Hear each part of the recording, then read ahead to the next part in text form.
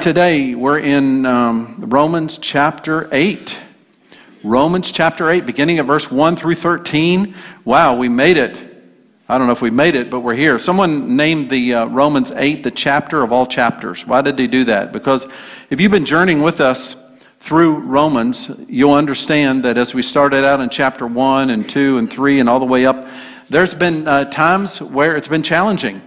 The truth that God has brought out has been tough. It's different from the way we think or the way we think of ourselves or think about others in the world in which we live in, and there's kind of been ebbs and flows. But now we get to chapter 8, and chapter 8 is an amazing chapter. And one of the things I want to point out, just getting started before we get into verse 1, is the first verse and the last verse of chapter 8, why it's called the chapter of all chapters. Because verse 1 starts out and says, there is no condemnation. And we're going to walk into some understanding of what that means. But the last verse in chapter says there is no separation. Wow. No condemnation, no separation. So it's got to be filled with amazing things in between. And it is. It even teaches us how to live as sons and daughters, not just servants or slaves. Not that we don't serve, but with that mentality. So let's dive in this morning and look at chapter 8, verse 1, where Paul is coming out of Romans chapter 7. And as he's coming out of Romans chapter 7, this was a challenging chapter in a sense that it highlighted all of our weaknesses and all of our struggles apart from Christ. And Paul gets to the end of chapter 7, and he says, "Who will rescue me from this wretched person that I am?" And then he states the answer, "Thanks be to Jesus Christ, who delivered me and rescued me." And he comes out of that statement, that declaration, that reality, that truth, into chapter 8, verse 1. And he says, therefore, because Christ has rescued us from the wretched person that we are, therefore there is no condemnation for those who are in Christ Jesus. Now most of us, and I probably would be included in that camp, when I would hear this verse quoted, I would think, I'm under no condemnation until I mess up again. Until I do something shameful again. Until I disappoint God again. And then the condemnation comes back on me. That's how I lived for a long period of time. But that is not what this verse says. This verse says, and I'm going to just add a couple of words for emphasis. This verse says, therefore, there is not one condemnation left for you in Christ Jesus. There is not one condemnation left that you can be condemned by from God upon you because of your life in Christ Jesus. Now that's very different, and that's an adjustment to live to think that because I'm in Christ, I will never ever be condemned again by Him. Now, what Paul is not saying is that there will never be failures, or there will never be mistakes, or there will never be consequences. He's not saying that. He's saying there is no condemnation the times that we mess up, or the mistakes that we make, or the consequences that we come under because of something that we've done. Those are not necessarily automatically removed or even prevented from us walking into. But he says from his side, from the legal point of view, there is not one condemnation left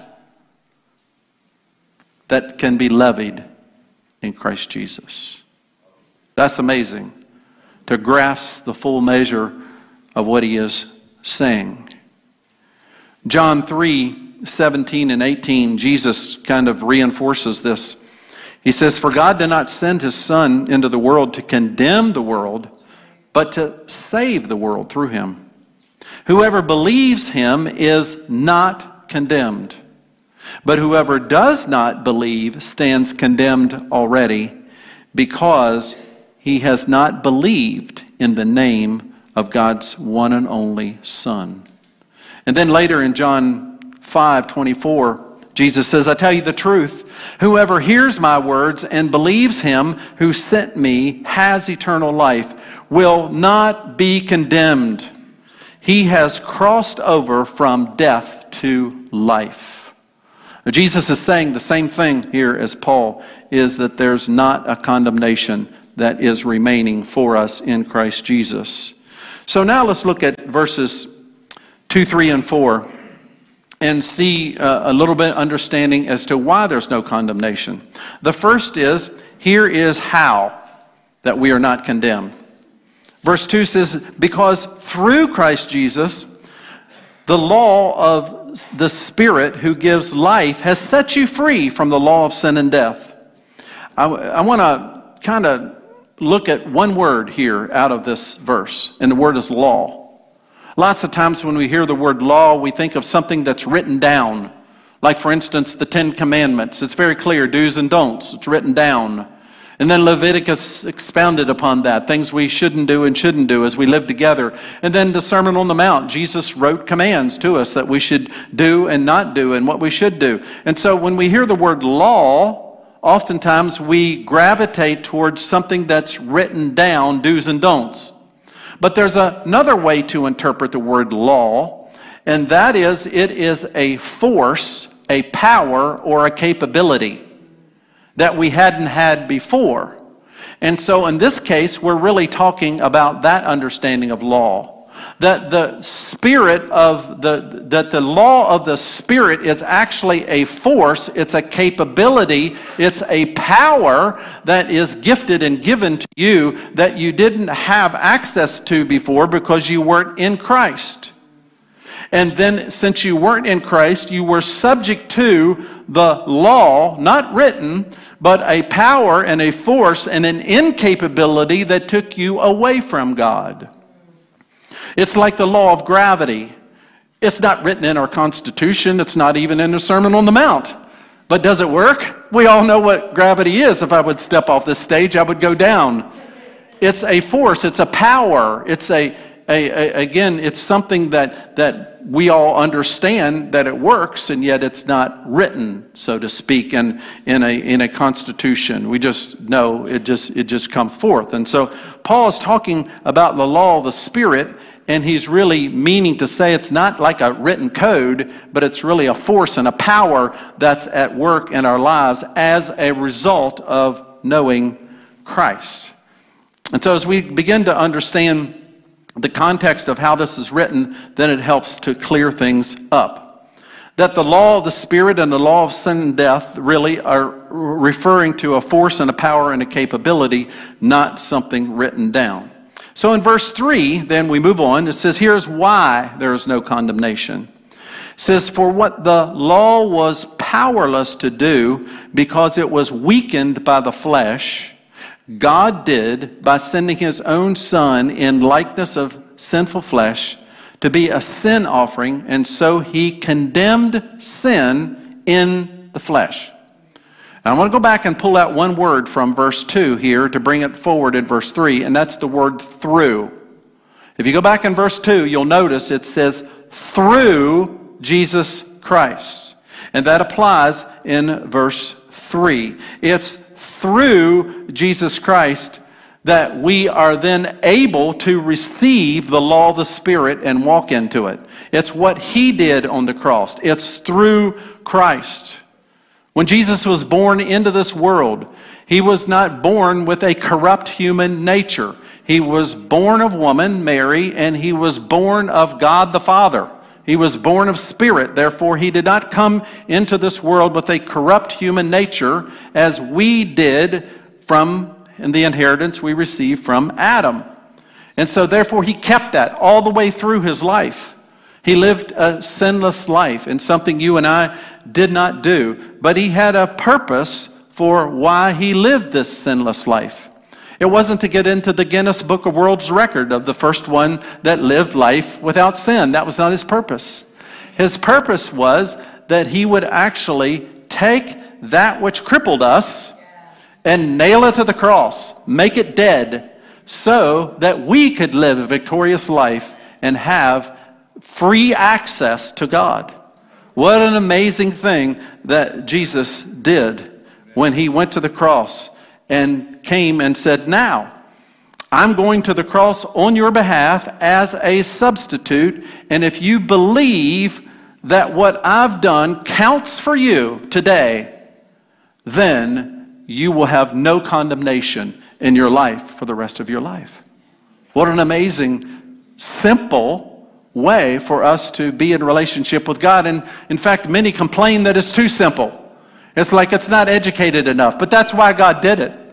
See, the gospel is not for the educated and the uneducated and the rich and the poor and the slave and the free and the ethnic groups that we have. It's not for one or the other. It's not for the Jews. It's for the Gentiles. It's for the whole world. And so that's why he made it so simple. In fact, he made it so simple that educated people start to stumble over it and say it's got to be more complicated than that. And religion makes it more complicated. Just like I shared, perhaps had a tinge of religion, thinking, yeah, I'm under no condemnation until the next time I mess up. And then I'm back under it again. But that's not what the Word says. It says that I've been set free.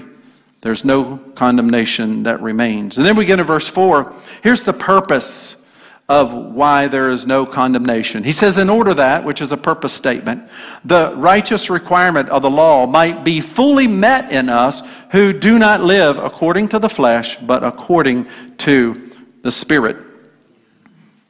I've kind of already stated the evidence of what is in this verse. But the righteous requirement was met in Jesus, that we receive substitutionary into our lives, and therefore we have no condemnation. There's things that we couldn't do on our own that God did for us. And then he says, I'll give you the ability. I'll give you the ability to live by the law of the Spirit rather than the law of human nature that leads you into sin and death. And so it's not our own power that's at work anymore. It's the power of the Holy Spirit that is at work within us. In other words, we could never get to the place where we could be justified or righteous enough or do enough right things in order to have God accept us. On our side, we could never get to that place. We would always break a law. We would always. And if we broke one, we broke the all. And so God says, you know what? I'm going to bring it to you. I'm going to come down and reconcile myself to you because you could never reconcile yourself to me. What an amazing thing he did. Bob Goff is one of my heroes. I don't know if you've read any of his material. He's got a book called Love Does and Everybody Always. And he's an extreme extrovert. I'm not sure if I would like to be around him for a long time. But he's certainly fun to listen to. And he said that he grew up on a street, and across the street there was an old woman that was crippled and she couldn't get outside of her house. So he got to know her. He's just kind of one of those guys that got to know her and found out that she loved parades. And she hadn't been to a parade in years, but she loved parades. And so he got an idea. He rallied the whole neighborhood. He went and said, okay, this coming Saturday, we're going to have a parade. And he got the people, the trucks, and the kids, and the candy, and the wagons, and the dogs. He lined them all up. And they had a parade down this certain street, and this lady that was crippled couldn't get out of her house. She's sitting there in her picture window watching the parade. It was all for her. Nobody else. That's a picture of what God did. We couldn't get out of our house. We were crippled. We wanted something that we couldn't get and couldn't have. And then God says, I'm going to bring it to you. And his name is Jesus. And the parade came to us, because we could never produce the parade on our own. Number 2, we must participate with the Holy Spirit to yield results. In this life that we live that Paul is outlining for us, we never get to the place where we're totally passive of saying, I'm not engaging. Even the free gift of righteousness must be believed. That's something you do. You have to decide to believe. Some people say it's totally passive. It's done for you. Do nothing. Yeah, that's true. You do nothing, but you have to believe. And therefore, that is something. It's a free gift, yes it is, but you must believe. And so we must participate in what the Holy Spirit is doing in order to receive the blessing and the benefit. It says in verse 6, the mind governed by the flesh is death, but the mind governed by the Spirit is life and peace. So a simple question you could ask yourself is, which do I want? Do I want a life that's headed towards death and separation, or do I want a life that's headed towards life and peace? Well, to me, that's a no-brainer. I would certainly desire to have a life that is full of newness and peace. And so Paul is saying that it literally gets worked out in the mind. Now, if you go into that verse, you will see that it talks about those that are minded by the flesh, then there will be a result of that, of sin and death. Those that are minded of the Spirit, then they will receive an understanding and begin to produce the fruit of the Spirit. So God comes in here and he begins to tell us that as we engage together in this Spirit-directed life, that our minds must be engaged in this process in order for the outcome to be as we and God want it to be. So I read verse 6. Let me jump back to verse 5. And a thought there I have there for you is that we are still given freedom to choose. I've already shared that. Verse 5, again, reiterates that. Paul says, those who live according to the flesh have their minds set on what the flesh desires, but those who live according to the Spirit have their minds set on what the Spirit desires. Oh, we understand that in the natural, don't we? That when our minds get set on certain things, we do that. I mean, we're riding down the road, we see ice cream sign, we're like, we're in, you know, standing in line with 1,000 other people. We don't care. Our mind's like fastened on that one thing, and we're like, we're in. So we understand that in the natural, but that is also a spiritual principle as well. Just as our mind engages in certain things in the natural, we also can engage in the spiritual as well to develop and to have come out of us the fruit of the Spirit. But many times we engage in things that we don't know how it's going to turn out. Most of the time when we stop for ice cream, we know how it's going to turn out. Good, right? And it's never enough. But there's things that we enter into that we don't know how it's going to turn out. Like getting married. We don't really know how it's going to turn out, right? Or maybe getting pregnant. We don't know how it's going to turn out. Maybe taking a new job with new people that we don't know how it's going to work out. Or maybe a new church. To visit a new church. We don't know how it's going to go when we walk in the doors. Or maybe visiting a small group of people in the church. Oh yeah, I see those people on Sunday morning, but what are they really like in small group? We don't know how it's going to turn out. Or going to your doctor for a yearly checkup. You're not sure how it's going to turn out. But even in all those settings, you can set your mind upon what you believe will go right, or you can set your mind on what you believe will go wrong. Even before you walk into those settings, you can set your mind on, oh, this is going to go wrong, this is not going to be a good day, I know it's going to be horrible. Or you can set your mind as, it's going to be a challenging day, but I believe Jesus is going to win. And he's going to show me how to win. He's going to give me wisdom in these situations to win. It's all where you set your mind. And so Paul's driving this point home that we need to participate in this Spirit-directed life. The end result, in verse 8, the end result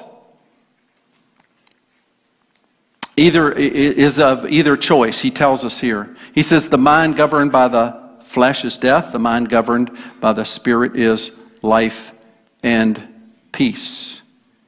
Now, we have primary drives in our life. We have secondary drives in our life. For instance, I would say a primary drive in the body that God gave us would be air, water, food, work, and rest. They would be primary.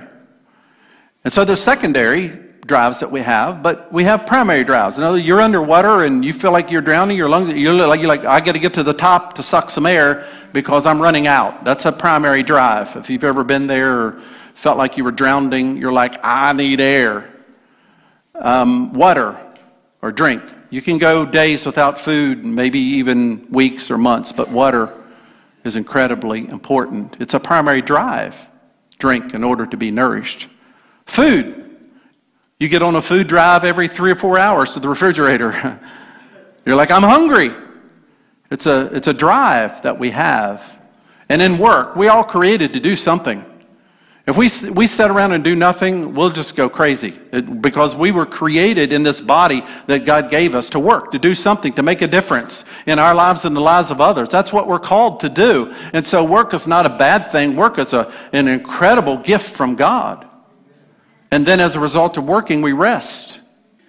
We take time to sleep and recover and even dream and process that which life is all about. So we have these primary drives. We also have secondary drives in our life. And it's like, what house do you live in? Or what place do you work? Or maybe the transportation you choose to use, or friends that you have, or restaurants that you go eat at, or how many hours of sleep do you sleep and need? And if you're a married couple, how often you have sex? All these things are secondary drives that we have in our lives. And so Paul is saying that when we're powered by the Spirit, whether they're primary or secondary, we actually operate being thoughtful, caring, peaceful, and enjoyable. That when we're powered by the Spirit, it's a blessing. Even though we have these drives as a human being, it's a blessing that we actually do those in a thoughtful way, a caring way, a loving way, a peaceful way. And then he goes on to say, but if you're powered by the flesh, then it doesn't turn out very well. It's self-centered, it's miserable to those around you, and chaos and challenge and difficulty. And even though some of you may be in one of those situations now, the good news is that you can walk through or walk out or get free, even if you stay in. God has all kinds of ways for him to work when we're powered and directed by his Spirit. And the next point I have is that our human nature without engaging with the Holy Spirit. Paul comes back and he says, listen, all this good news I'm bringing to you, now this is what it's like, or this is what's going to happen if you take the Spirit out of your life. In verse 7 and 8, he says this, the mind governed by the flesh is hostile to God. Wow. It does not submit to God's law, nor can it. In other words, it's not even capable. Those who are of the realm of the flesh cannot please God. And we don't often like to think of ourselves that way, do we? That we just get outside of the Spirit for a little bit because we're angry about something or mad about somebody or something goes wrong, that we just have a flesh fit for a little bit. We don't think about the fact that in that midst of that, we can't please God. We're hostile towards God. We're hostile in hearing God. We don't often think of ourselves that way. And yet that's what Paul is saying that happens. And so Paul he's going for the jugular vein here of giving us a reality check of what life looks like without being directed by the Spirit in our life. Let me just boil it down to a bottom line, and this is what I've come to. That if you want to drive your life in the flesh, then you will live by sight. You will live by your 5 senses, and that's it. What they tell you is what you believe, and you live that way. But when you live directed by the Spirit, you will live by faith. And that means that whatever the situation looks like, Even though it might be difficult or bad, you say, but I live by faith, therefore God can change, turn it around, change me, change them, change the circumstance. He can turn it around. I choose to live by faith that God can turn it around rather than live by sight that it's really bad and it's only going to get worse. So that's the bottom line. How do you want to live? I choose to live by faith. Number 3, putting the Holy Spirit in charge means a complete saturation of our whole being. Not compartmentalized, like I'm going to come to church and be spiritual, or then I'll go home and I won't be as spiritual. And then I'll go to work and I'll just, be ugly to my teammates and those there. No, God says, I want a complete saturation. I want to saturate your mind, your emotions. I want to saturate your will. I want to saturate everything a part of you. What you see, what you hear, what you say, what you do. I want to saturate everything. That's what it means to live a spiritual directed life. We teach us that way. The presence of the Holy Spirit, the presence of the Holy Spirit is also the presence of Christ. Sometimes we, in our presentation of the gospel and what we talk about, that we sometimes just make Jesus central, and he should be in regards to our salvation.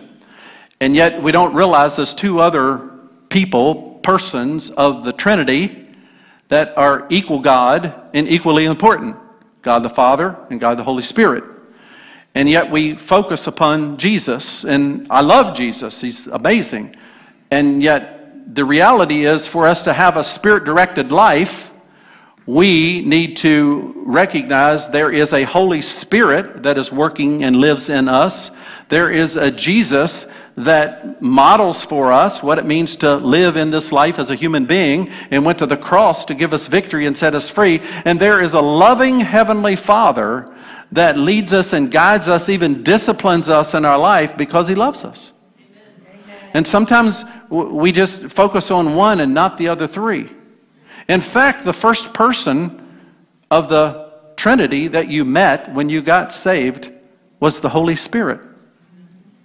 It wasn't Jesus. The call was for Jesus, but the person that influenced you first to be drawn to give your life over to Christ or to live with Him was Holy Spirit.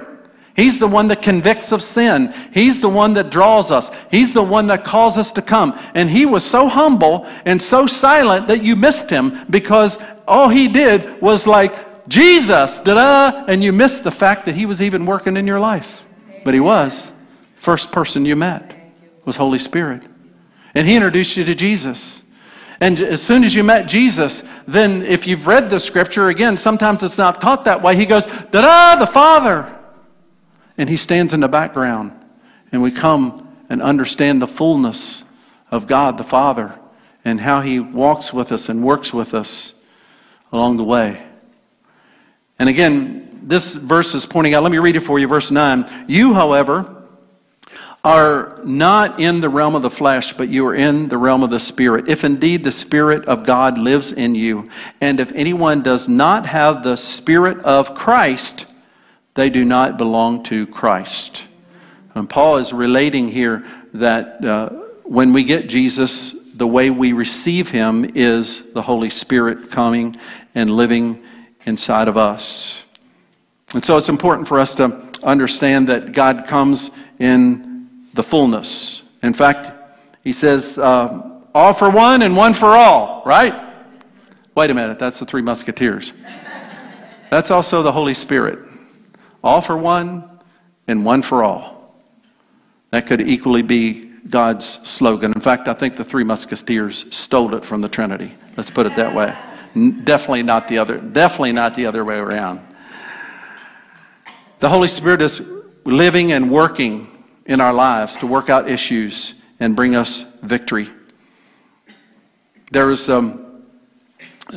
sometimes people are brought to Christ with, do you know if you die today, will you go to heaven or go to hell? And sometimes people go, yes, no, I don't know, I hope so. And of course, then you walk out that question. But then sometimes the gospel is printed or presented in another way, like, do you want a new life? I know my friend Deanie that was in Albania. He grew up in that atheistic country, and so when it opened up in the 90s, an evangelistic team went there, and he was one of the first in his region to respond. And what he responded to, he said, I heard him recently say, it wasn't about the heaven or hell issue. He said, I didn't understand that or care about that. He said, I wanted a new life. And that's what he responded to. And he received Jesus and was baptized and serving Jesus today. So again, God brings us into following him with certain carrots, so to speak. And yet it's important that we get there and understand that Jesus is the Holy Spirit, or the Holy Spirit comes to us in the form of Jesus. It's all one. It's one for all and all for one. The next thought I have, that even in the effects of sin and decay, we can remain righteous. Even with the effects of sin and decay in this body that we're in, we can remain righteous. Verse 10. But if Christ is in you, then even though your body is subject to death because of sin, the Spirit gives life because of righteousness. What does this mean? It means that someone could actually have a incurable disease in this realm, not in God's realm. I don't believe there's anything incurable in God's realm. But in this realm, there's those you go and you say, well, that's incurable or that's untreatable. Well, even though you might have that diagnosis or you might have that condition, that doesn't affect your righteousness at all, period. And yet sometimes there's a strain of theology of thinking, Job dealt with that, a strain of theology way back then to say, you must have done something wrong because this happened to you. That's thinking. That's wrong theology.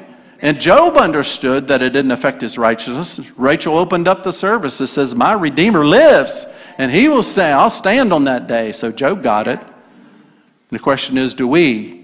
Again, we have things happen and conditions that come upon us, and yet we begin to think, maybe my righteousness is affected. We have to go back to verse 1 and says, therefore now there is no condemnation left for you in Christ Jesus. Drawing from the Spirit's power resurrects dead things to life. I love this. Verse 11 has become one of my favorite verses in the last number of months, and I'll share why in a little bit. Let me read it for you. And if the Spirit of him who raised Jesus from the dead is living in you, he who raised Christ from the dead will also give life to your mortal bodies because of his Spirit who lives in you. Wow. Is that powerful or what? Apart from the Spirit living in us, just ourselves, could we ever bring somebody back to life? No, we don't have the capability. But with the Spirit's power directing our life, we can pray and God will bring people back to life. In the same way, if we have our bodies being affected in certain ways. As I get older, I understand that. In fact, I got an issue with my left eye right now. They say is incurable, or even, perhaps even, I guess they say it's untreatable. But I'm standing in faith to believe that God is going to bring it back full 2020. It's going to be a testimony for the doctors and for God. And so what I do is I pray this prayer. I'm riding in my car to work, and I'll say, my eyes will get a little blurry, and I'll say, the same Spirit that raised Christ Jesus from the dead lives in me, and therefore you're going to affect my eye right now. And so I use this verse as a way of receiving God's healing into my body in ways that man says can't be done. I stand in faith to believe that he's going to do it. He's working. Even if I don't see it, he's working. And I trust to stand that way. So this is a very, very powerful spirit, powerful spirit too, but powerful verse. That's what I meant to say. Powerful verse for us to begin to get a hold of and to live. You know, I liken living the Spirit-directed life like riding a bicycle uphill. If you've ever ridden a bike uphill, which I'm sure most of you probably have, there's could be a few that haven't, that just like the flat surface. But if you've ridden a bike uphill, you recognize that if you would stop pedaling, what would happen? You would go down. Probably crash first, and then go backwards, you go down. But you keep pedaling because you know you're going to get to the top of the hill. But if you would stop pedaling, you would go backwards. And that's pretty much the same as a Spirit-directed life. You engage with the Holy Spirit within you to bring forth the fruit of the Spirit. But if you would stop pedaling, if you would stop engaging, you would find yourself going backwards. That's right. Now, as I heard that illustration, the Lord began to give me more. And that is that most of us probably learned how to ride a bike on a 1-speed. That was it. And hills were rough. In fact, we got to the place where we just got off the bike and pushed it because we couldn't make it over. But now we rarely have 1-speeds anymore. I remember when the 3-speeds came along, I was like, wow, that's amazing. Right there on the handlebars, you know, click, click, click, and get another gear. And every time what happened is that when the hill came harder, I clicked into another gear and my pedaling stayed the same or even got easier. And now, first service, I was thinking there's probably, I knew about 10 speeds. 27. And I thought maybe there's a 15 speed. Somebody said there's a 27 speed. I heard in between services there's a 30 speed. But what's the purpose of all that? The purpose is that when you're going uphill, that you click into another gear, that even though you're going uphill, your pedaling is just as easy as if you were on the flat surface. And the Lord said that's grace in your life. That there is always more than enough grace for whatever you're facing. It's like pedaling that bike, and even though it's uphill and it's rough, but you can put into another gear, and that even though you have a change going uphill, the pedaling is just as easy as if you're on a flat surface, and that's God's grace. It's more than enough. Whatever you're in or whatever stage you're at, you click into another gear to say, God, give me more grace. That's what I'm doing with my eye. More grace. God, thank you for the grace that is there. Some of you that will walk through tough things, you would understand this. You just say, God, this is rough, but there's more grace that you have. And you click the bike into another gear and you go, wow, this is amazing. But if you try to do a 1-speed up that hill, if you're going to say, well, God, you just dealt out that measure of grace and it's not enough for this situation, therefore, I guess I'll just have to get off the bike and push. No, that's not the gospel that Paul's preaching. And I realize that he didn't say that in this context, but he certainly does say it in others. And I want to encourage you this morning that there is enough grace. Just click into another gear. 12 and 13. Finishing up, Paul says, or my thought is, just because the flesh presents itself, we have no obligation to give in. Therefore, brothers and sisters, we have an obligation, but it is not to the flesh to live according to it. For if you live according to the flesh, you will die. But if by the Spirit you put to death the misdeeds of the body, and you will live. See, before we were living the Spirit-directed life, what that meant is that when we face difficulties and challenges, that we approach them just like the world did, or just like maybe our family upbringing did, or maybe the counseling that we got from somebody that wasn't following the Lord did. And we begin to handle those situations in a way in which everybody else did. But suddenly, when we receive Jesus and the Spirit of God comes to live inside of us and we begin to be Spirit-directed, God shows us different ways to handle the situation than everybody else is. And that's the value and purpose of recognizing that when those other ways present themselves, we're not under any obligation to say yes to them, even though they might seem like a good idea. Or maybe we tried it that way before and we found out, well, that doesn't work. And we walk forward and thinking to ourselves, man, how do we do this? And God says, I have the answer. If you ask me, you'll sit with me. About a week and a half ago, the Lord just impressed upon me, wanted me to start journaling again. So I agreed with him. And it's been amazing as I sit down in the mornings and get up early and get a cup of coffee. And before I'd used to go on the news and find out a little bit the world hadn't blown itself up. And then come back. God says, you don't really need that stuff. You and I talk. So I open up my iPad and I put the date of the day down, and sometimes something's on my mind and I'll ask the Lord, what about this? And he begins to talk to me. He gives me thoughts. I write them down. I'm like, wow, that makes sense. Sometimes I'll ask him, what's on his mind? And he'll begin to share with me, and I'll write them down. And the other morning, I didn't have anything on my mind, and I asked him what was on his mind, and he just said, sit with me. Just sit with me. So I did. 15, 20 minutes, just sat with the Lord. That's what it means. I mean, I don't know that I have the fullest picture, but I think that's what it means to live the Spirit-directed life. That we realize that Jesus is not up there, distant, unconnected from his body. He's fully engaged through Holy Spirit, and we're the ones that have to decide to connect. And I'm having an amazing time. It's one of those things where you start doing something, and after a couple of weeks, then you realize, why wasn't I doing this all my life? I don't know about you, but I have those moments, just being open and real. And wow, it's been a joy.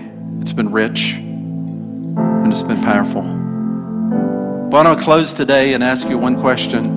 Are you in that kind of thought that I was for a long time of, yeah, there's no condemnation until I mess up again?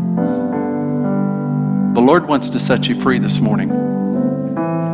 If you're in Christ this morning, He wants to set you free from that thought that there's no condemnation until you mess up again. He wants to impress upon you and brand you with the thought and the idea and reality that there is no condemnation left ever for those that are in Christ Jesus. For those that are in Christ Jesus. Maybe you're here and you realize, I need to engage more with Holy Spirit. I need to participate more. I need to dialogue more. I need to be at a place where I have communion more with Him. The Lord is drawing me to that place. I encourage you to step out and do it. Step out and just allow the Lord to speak to you and direct you. Ask Him questions. He's alive.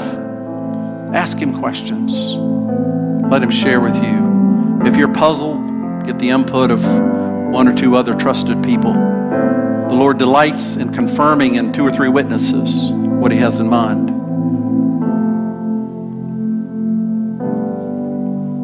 And maybe you're at a hard place in your life and you realize that you've been pedaling life with 1 gear or maybe 3.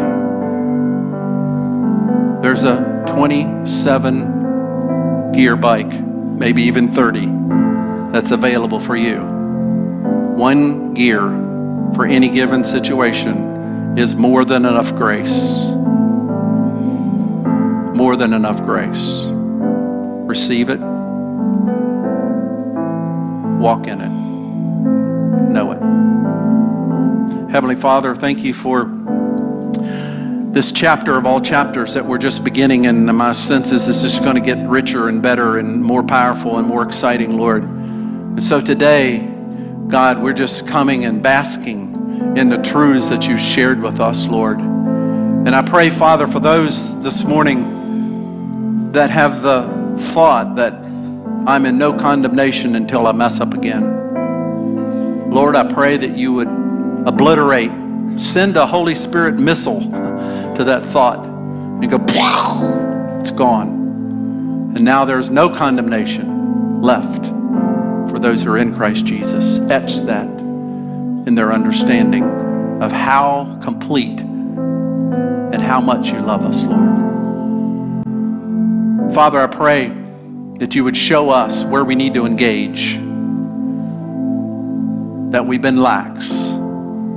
It's not a religious thing. It's not a controlling thing. It's an invitation. Where we've been relaxed, Lord, show us where we need to engage. And Father, I pray that those that are in a tough time would recognize there's another gear for them on the bike of life. There's another gear for them on the bike of life. And may they find it this hour and this day. In Jesus' name.